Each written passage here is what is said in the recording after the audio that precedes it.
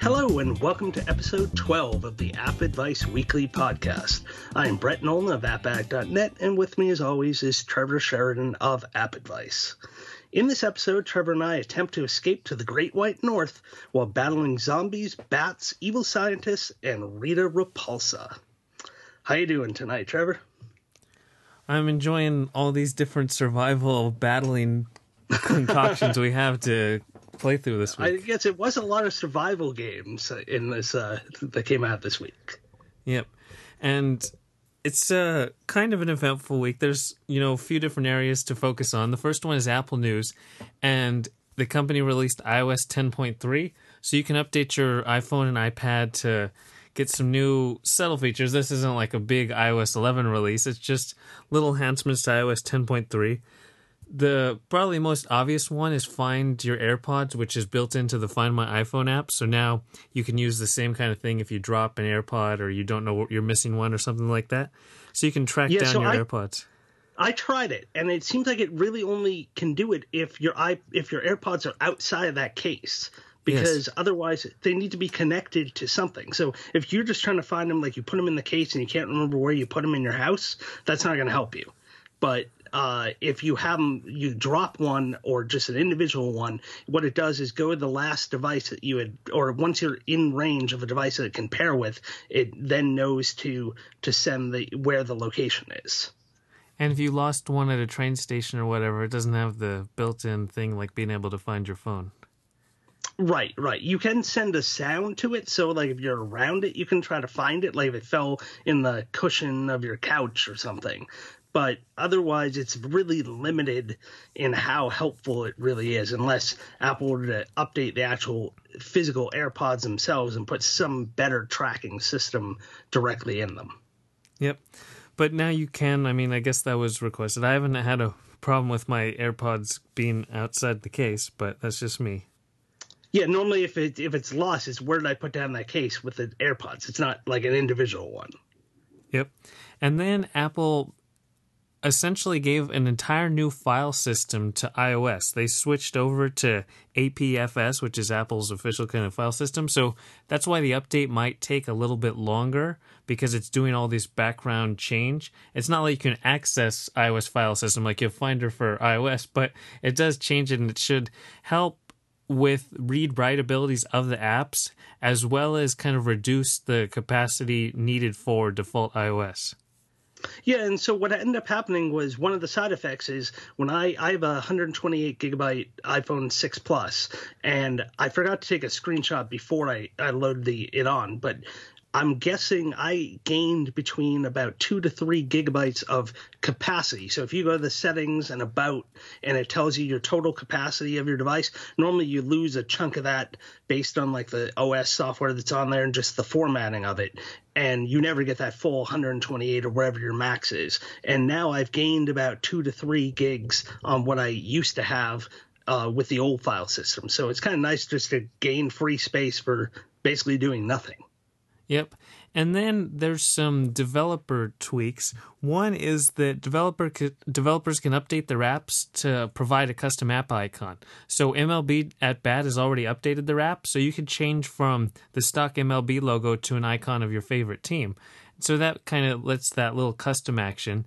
And then you can now leave reviews for apps without leaving the app. So, you're playing a game and it's like, would you like to rate us? And those take you to the App Store. It takes you completely away. Now there's a pop-up within there, so you can just rate right there.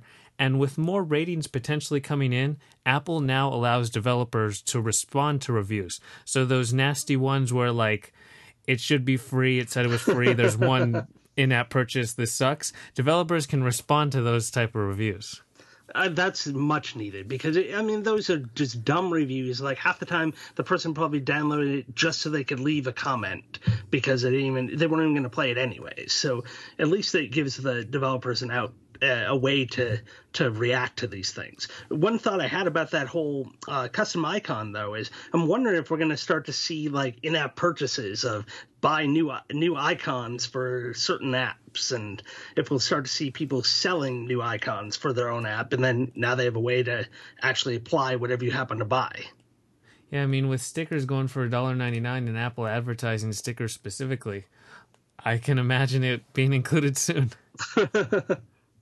And so what other stuff isn't included in 10.3? I know it's a long list of stuff. Yeah, there was a pretty big list. There were a couple other things there. I guess in maps now, you be able to force touch on like a location. Say you're looking and getting directions to a certain place, and you want to see what the weather is going to be like at that local place once you get there. Well, now I guess you can force touch. I don't have it to try it out, but I guess you can force touch, and it'll bring up the weather, the current weather forecast for that location that you're going to. So that could be kind of useful for some people. Other things were there was now in the iCloud storage, I guess you can see a breakdown of how your storage is being used.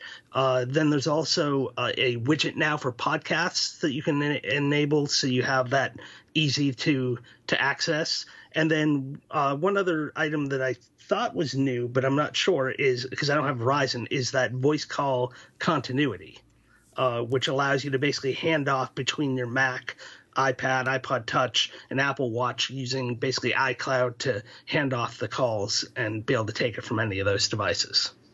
Which is weird. They listed it as a new feature, but I've taken calls on my Mac before from my Verizon iPhone, so I don't know what I was doing.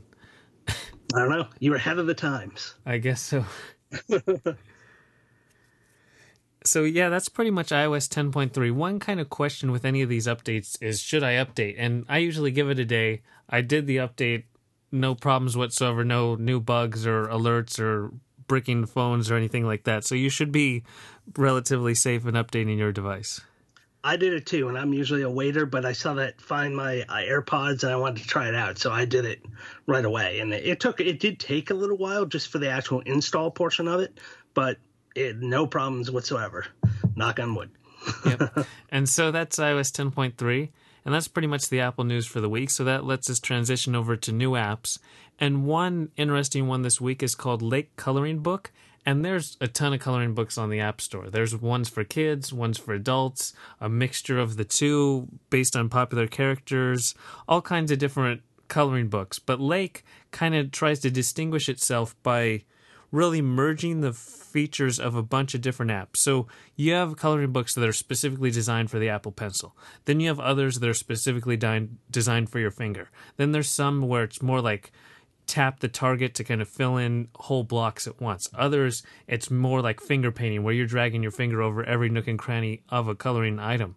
Lake Coloring Book offers all of this in one app and then gives you a free daily page to color every single day. So a lot of these have subscription models and various in-app purchases, but Lake gives you quite a bit of free content so you can just color however you'd like.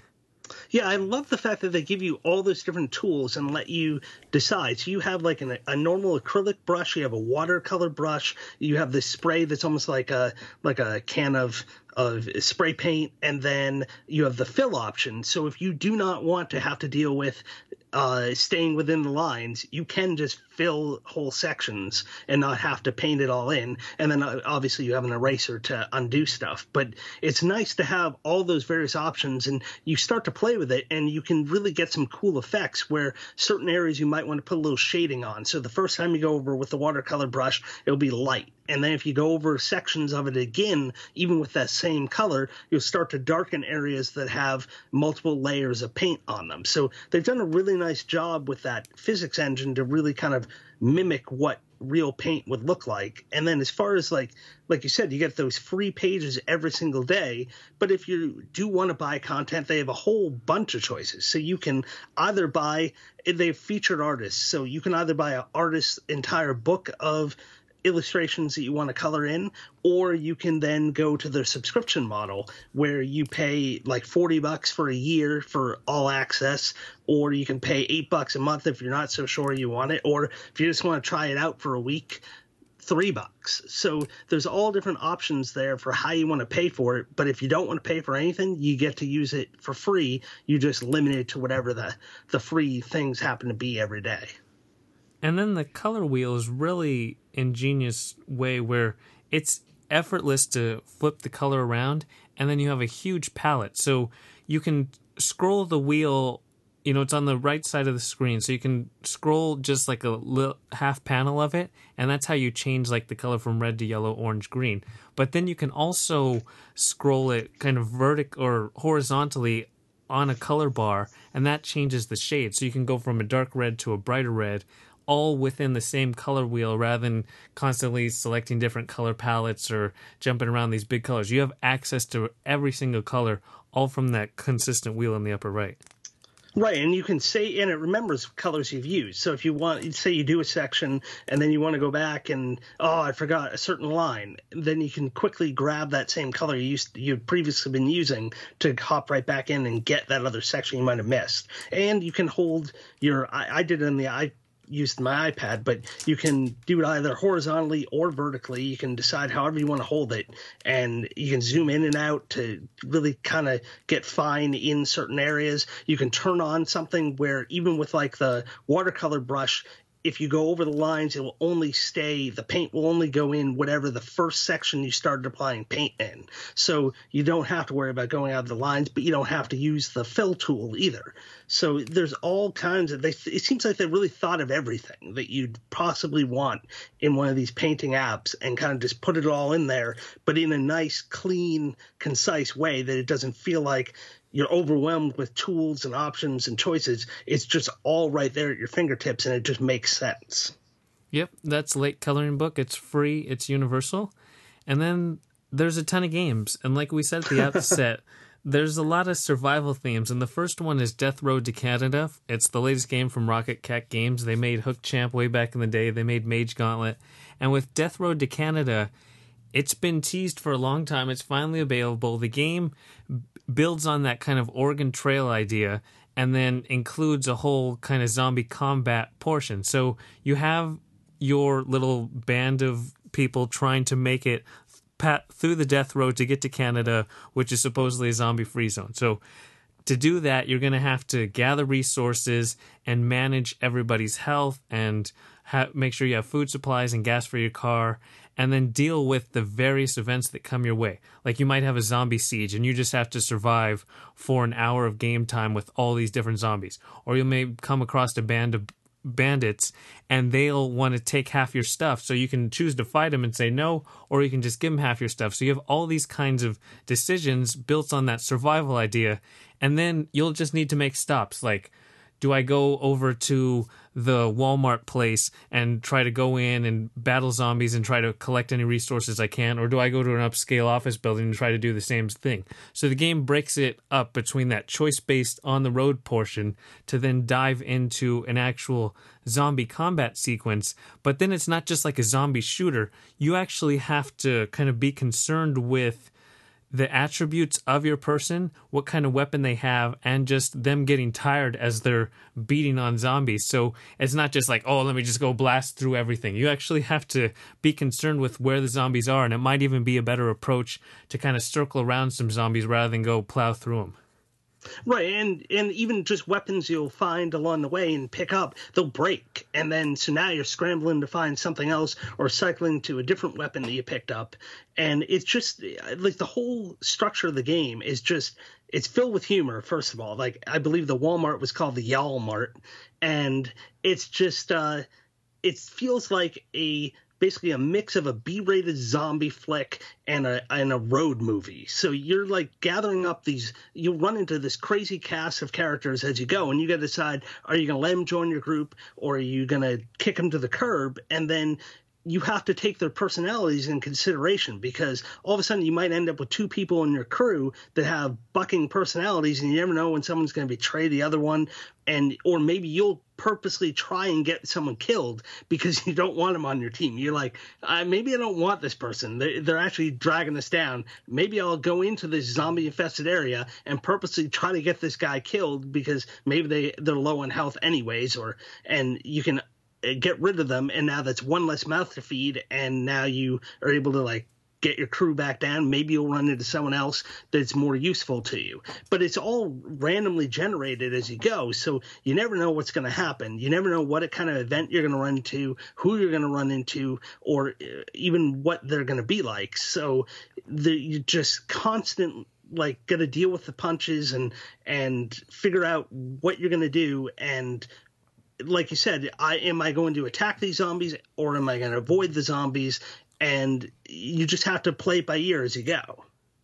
And you're going to die a whole bunch. This isn't the kind of game where you start it up and you make it to Canada. Yay, that was fun. You're just going to die and just learn from every single mistake that you made. Because the game, it's randomly generated, but it seems to always be able to throw you a curveball or a speed bump to no matter how good things are going, how well you've managed everything, there's going to be something that throws you off. Like I had one guy, his name was Garrett, and, I'm like playing for quite a while, and he says something like, man, everything's going so well, I can't even think of anything that derails us. And then the very next day, Garrett gets in this huge argument, and he walks off, and you never see him again. And I pretty much died in like 5 minutes after that. So you never know what can happen in the game. Yeah, and I think that's what's awesome about it, because you want to replay, because everything is so humorously written, and you just wonder what crazy thing's going to happen next. And so even as soon as you die, you're like, I'm going back in there. This time we're making it to Canada. And then obviously you don't. And then you still try it again and again. And so I don't know. This was one I was looking forward to for a while, because I'd heard great things on the PC about it. And now that it's out on iOS, I mean, that's my main gaming platform for the most part. And it's just awesome to have it right there at your fingertips. Yeah, they've done such a really good job to give you that reason to keep playing, because that's what the core game is built on. So it's not the same thing every time, and then you actually want to replay. Because a lot of games have randomly generated things, procedural progression, but this game actually makes you want to play through it and keep going and trying again just to see what happens, and then maybe actually make it. And I don't know if I'll ever be able to make it, but I definitely will keep trying. Yeah, I mean, and there's even harder modes. Like, I just couldn't make it on the easy mode, and I can't do it. And so that's Death Road to Canada. It's $7.99 and it's universal. And then there's Sunless Sea, which has a similar survival idea, but you're actually on the high seas, based in this weird alternate timeline where London is underwater and the land is overthrown by these bats or something. And you have to go out and just pilot your boat and just explore. The game is all about exploration. It tells you right off the bat you're going to die a lot, just like Death Road to Canada. And this does it in such a way, it's kind of like Reigns, where that game, your kingdom and your kings kept going even after the kings died. Now you have ship captains, and your lineage or progression on your ship is tied through generations. So your boat might be destroyed, but now you have a new captain, you're ready to set sail all over again. And it still holds pieces over after each uneventful or unsuccessful mission. And those pieces, you can select which pieces are held over to the kind of next generation. The map one seems to be the best because, again, the game is all about exploration. You really don't know what's out there. So you're just going to go pilot around, and you'll get to come and dock at places, and that lets you find more information about these different regions. You can always go back to London for repairs or new supplies, or report back your findings of these strange new lands. But then there's also going to be pirate ships and strange sea creatures that you're going to have real-time battles. So as you're exploring, it's more of a kind of choose-your-own-adventure, text-based game book kind of idea. But then you have real-time sea battles that you get to partake in. So it combines them both together for a really deluxe experience. Yeah, this is like a massive game. Like it actually was a little difficult for me to get into at first, but it just because it seems so overwhelming when you first look at this interface that you're presented with. But as you start to kind of break it down, things start to make sense. And that whole roguelike element to the game is really where it excels, along with the massive amounts of text and story that they've crafted in this crazy fallen London world. And what happens is, as you carry that stuff over, the whole world kind of resets. Like islands move and things move around, so you don't necessarily know exactly where you need to go on your next iteration, the next captain that shows up. So things are still fresh and new to you, but you always have London that you can go back to that is a known entity. But everything else, you're kind of still having to make your way, having to figure things out. You just have more tools, officers, other things at your disposal to hopefully help you make it further and further each time. But you will die, and you will die a lot. And it's just the text portions of it I really enjoyed, the whole story elements of it. It's the sailing portion that's pretty slow and kind of drags on a bit just to move around and get to where you think you want to go. But there's always stuff to do and stories to read, but it just feels like a hugely massive game that I felt like I've only touched the surface of it at this point. Yeah, there's so much to do, and yet the problem for me is that they have really compelling story, but at the outset, it doesn't give you like a set the world kind of cutscene or tutorials kind of story explanation of why you care about being a captain in this strange land. They never get you to care about the world that they've created. So you're just essentially given this random map with no really concern or desire to kind of explore it just because they don't make you care about it. Like Death Road to Canada, they specifically set up your goal, what you're trying to do, and your specific progression with a really well-designed story and really world with that humor and personality. Sunless Sea just doesn't have like a distinct kind of character or personality to the ocean or the Fallen London or anything. I mean, it's available in their other games, but in this iPad version, you take it by itself, it doesn't establish it. Right, so I'm wondering, I didn't play the original Fallen London game that they released. I'm wondering if that really set the scene a lot more. Granted, they do give you a lot of descriptive text in the actual story of it, but you're right, setting up the whole world and the fact that it's been taken over by these bats and things, I don't feel like they really gave, like I read things ahead of time, but I don't remember there being a real introduction to that within this particular app. Like, I know I read about it and tried to do some research, but you're right. I don't know that it was in this game that they gave you really that whole background that would have been helpful to really draw you in right from the start. Yeah, because you have to take this iPad game as itself and not like, oh, I played other versions or anything. Just if I'm browsing the App Store and I see Sunless Sea, does it create a compelling world that I want to spend my time with? And it doesn't really seem to capture that point. And to your point, to make matters worse, it's tedious and slow to get anywhere in this world. And with such a huge map, you wish that you could progress to points quicker, or without that world kind of development until you reach these new points, you want to get to these points quicker so you can get more story and get more background of this entire world. But when you're just on the open sea and dragging your finger to move it around, it really is just a pain to get through. And then you'll get to those, different battle things. And it's not the most complex strategy-wise because there's really only one option from the outset. I guess you can upgrade your ship as you go. But for a few hours into the game, you don't have that much strategy at your disposal in these ship battles. Yeah, I think you really have to invest a lot of time up front, and then you're going to be able to, you'll get it back later, but getting through that initial slog is a little tough, and I think that's going to lose some people. But on the same hand, I do admire what they've tried to do, and kind of some people just don't like the solid game book style, and to have this other element, for me, it just felt a little flat. They didn't marry together as well as I had hoped. And I saw this, I was like, oh, this looks great. And for some reason, it just didn't click with me. Yeah, I felt like it had that kind of Inkle inspiration, what they were trying to do, but it didn't seem like the choices you were given really kind of gave that much payoff in terms of progressing the story or your current ship adventure. Yeah, a lot of the stuff was locked. I'm trying to figure out what I can go to, what I can do, and it was locked. And then I got to figure out, well, how do I even get to this next thing to increase things? So there was a bit of confusion on my part, and I think with more time I'll understand more of it, but at least that initial reaction wasn't as good as I'd hoped. And when you're competing for attention span, it's tough to not just get into things, or at least get you to want to get into things. Like Inkle Games, it's a long kind of book idea.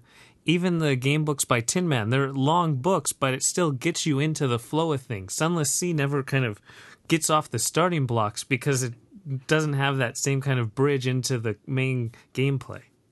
Yep, I know what you mean. And that's Sunless Sea. It is $7.99 and it's universal.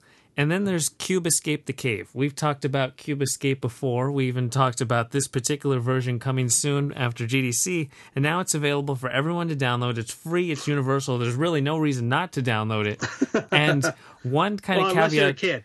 Yeah, one kind of caveat before you get in, though, is this is the 9th in the series. So go back to the first Cube Escape. All 9 games are free. And if you take all 9 together, this is really amazing storytelling that doesn't have to rely on very much text or voice or any kind of stuff like that. It depicts this entire story through the puzzles and the artwork and does an amazing job of doing so. And now you can see the overall kind of tapestry to come together as they're weaving it to the eventual conclusion with the 10th game. So this is the 9th, and this really starts to piece things together so you can see how it connects to Rusty Lake Hotel and Rusty Lake Roots and all the previous 8 games into this one, and how this entire Rusty Lake region comes together through these different point-and-click adventure games. And then you have that classic point-and-click adventure style, which is really well done. Yeah, I binged like the first 8. I had only played one of the random ones in the middle before I knew there was a whole series. And then I binged the other 8 before, except I skipped over the one I'd already done, and then played the 9th. And I would say after having just most recently played all these, the 9th one, this newest one, probably had the most straightforward puzzles. Like, they weren't easy, but they were understandable. You never felt like there was like some off the wall thing, like there's no possible way I would have thought of that. And you can actually make it through all of them, which is kind of ironic seeing as they finally have a much improved help system, like an actual help system, rather than a link to a YouTube video walkthrough of the entire thing if you needed help. So there's actually a great help system in this one, even though you may not necessarily actually need it, but it's there if you do decide that you need help. Yeah, and like you said, this game isn't for kids. It does have a relatively outlandish and kind of macabre setting and theme, but if you are past kind of kid age, this is one of the best kind of overarching stories you can find on iOS. Oh, yeah, it's creepy, weird, and fun. Yep. Cube Escape the Cave. It's free, it's universal, and just find all those Cube Escape games, really. And then there's Power Rangers Legacy Wars, which is tied to the new Power Rangers movie based on the original TV shows and updated for kind of movie atmosphere and setting. So it's a big budget blockbuster movie, but there's of course a game to go with it because you wouldn't have a big budget blockbuster movie without an accompanying iOS game. And Power Rangers Legacy takes kind of that style you've seen before, where it's head-to-head combat with a 2D flat kind of side-scrolling idea, and it's like the Marvel game and the DC. So there's the Justice League Injustice. one. Yeah, Injustice, Gods Among Us 1, where you're just fighting head-to-head and you tap the screen rapidly to do all kinds of stuff. And then Marvel made their own version of that. And then there was the Mortal Kombat version of the same game, built on the Injustice engine, just with Mortal Kombat characters. And Power Rangers Legacy Wars, it's built on that same kind of idea. It's subtly different because you don't just button mash. There's subtly slightly more thought in tapping various attack options, because you only have a 10-meter energy system and each move costs points. That energy does replenish over time, And so the basis is there for, okay, it's more of a strategy kind of idea. But then as you play, you realize, like, I'm trying to perform strategy to the moves, but if I just tap all these moves really quickly, I have a better chance to hurt the other person than they have to hurt me, no matter what order I use these moves or whatever I try to do. Yeah, so it's a weird setup. So it's kind of almost like a mix between a turn-based strategy game, a tower defense, or like a defense game, not a tower defense, but the defense game where you're deploying troops and it keeps on regenerating over time, and a button masher. But you're like you said, you're never button mashing, but what you're doing is trying to deploy these three. You have basically up to 3 actions at any given time you can deploy based on how much energy you have left. They're randomly generated, so you don't have a choice of what's going to come, but they have this whole like rock, paper, scissors, like cyclical hierarchy to them, where you have, I forget what they're called, strike, I forget there was one that began with a B, and then defense. And what you have is each one Blitz. of those perform. Is it Blitz? Yeah. Okay. And so they go after each other.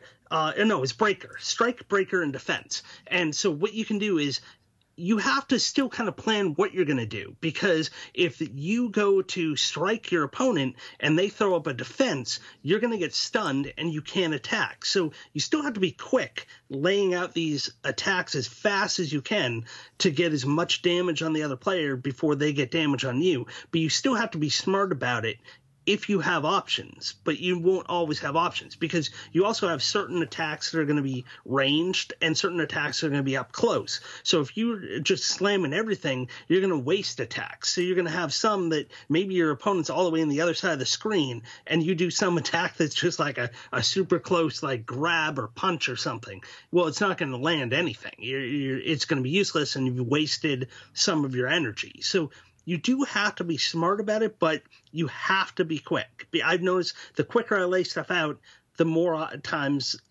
more often than not, that I won. So there is a strategy there that goes beyond like a typical button masher where you'd just be slamming these things out as fast as you can. But it's still, I think it's almost a little too subtle, and where like the if it were a strict turn-based strategy, you would have to think about it more, but you can still get away with mashing buttons, but you are better off if you think about it, if that makes sense. Yeah, the more I tried to think about it, the worse I came out in the end, because you can swipe to move your Power Ranger backwards and forwards in this straight line attack. Yeah. I had no idea. I was just slamming the buttons. That's how you get them closer to one another to fight and stuff. That would have been helpful. Yeah, you have that idea to focus on. And then it seems like the yellow ones always trump the red ones, so try to get those yellow moves into place. And then the blue is the block, so always block when you can. But it just seemed every single time I tried to think about it, it didn't work as well as I swiped close and I pressed the yellow, and my yellow was pressed before theirs, so it won out, or they picked red and my yellow beat their red. The times that I was like, okay, I'm going to block really specifically here, or I'm going to wait for their attack, jump back, and then jump back forward, I was just inundated with their attacks that I never actually got to implement any of my own. So, like you said, it's that tough kind of, you want to think about it, you should think about it, but the more you do, the other person's probably just going to be attacking you while you put your perfect plan into place. Well, the main problem I had was that you're not even focusing on actually looking at the animations and the attacks until you get that final kill. Yeah. You're just focused on that one little corner of the screen where those things are either going still gray or you can press them. And that's what you're looking at. You're really looking at nothing else. I mean, occasionally, if I was trying to use strategy, I would try to see maybe if I saw the guy pulling a red, because the reds take a while to warm up. So you see them cranking and getting them ready. You have time to try to do something like throw out a quick yellow to try to stop it from happening.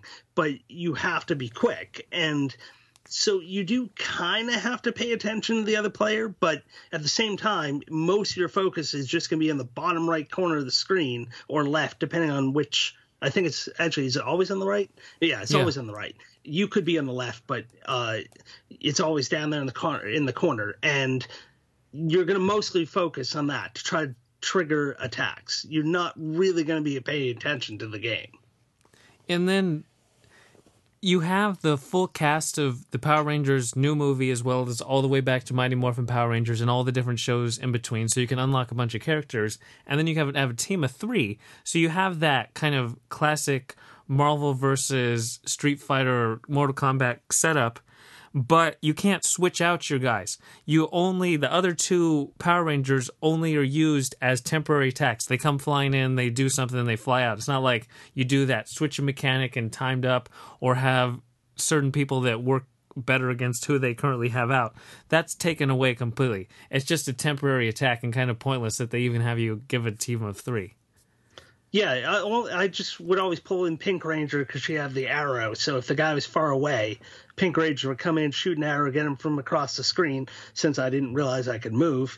And eventually I would wait for them to come in close and then attack. And then there's the whole freemium in-app purchase setup tied to upgrading your characters, unlocking new ones. I kind of ignored all that, but it seemed that my crew wasn't really leveling up. I got to like 20 out of 70 on level 2 or 3, and it just stuck there even after I won 3 in a row. I don't know if there was some energy tied where you couldn't level up if you ran out of energy. I must have missed that. Yeah, I don't know. It just stopped upgrading. I mean, I just kept on winning, but nothing. Eventually, I got some other. You get these little chest things that you can open. Yeah, and then those take forever to open. And those some of them take forever. Some are super quick, but usually like the decent ones take 4 hours or multiple hours, and then you can use premium currency to speed it up. I mean, it's all your typical free to play crap that's in all these games. That some people are just going to ignore it. Some people might get so invested in the game they'll actually pay for it. But I'm curious to see how well it does. I mean, I'm sure this game will do well just because of the Power Ranger name, and now that the movie's out, it's all back and people love it again. But there's nothing really new here. I mean, it's just reskinned of something that we've pretty much already seen.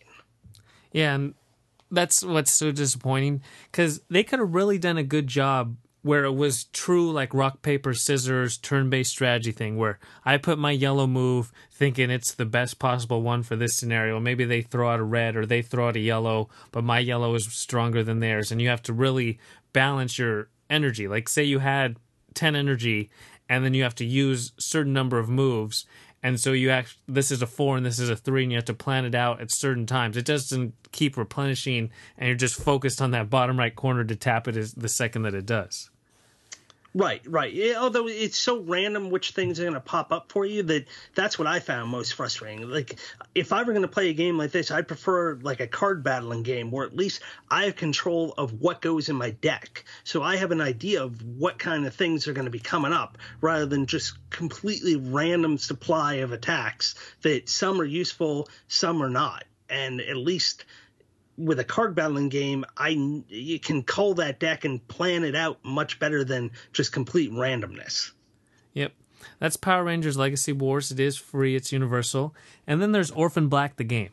I've just started out on Season 2 of Orphan Black, and really, it's a pretty great show. Just if you like kind of action, fast-paced, narrative progression, Orphan Black does a really good job. And now there's a game to go with the show, and the game doesn't do any spoilers, so you don't need to be totally familiar with the show. You can enjoy the game and then say, oh, I'm going to watch the show. So you don't have to worry about that. And the actual game takes on the style of Lara Croft Go or Deus Ex Go or Hitman Go, where you have the path set out in front of you and you see which points you can swipe to, and the enemies respond based on your swipe. So you have that turn-based movement. And then you have to trigger switches to create the proper path forward, and all that familiar kind of stuff you've played, just with an Orphan Black theme. Yeah, so it's kind of ironic that it's a show about cloning, and they've now made their first game to put out for this is kind of a clone of a game that's already out there. But even with that, it is a well done clone. It really, like, you want to continue playing. It's not like a cheap little ripoff. The puzzles are actually well done. You have to think about the moves you're going to make to trigger certain switches or pressure pads or anything. There is a nice, it's all that same isometric view.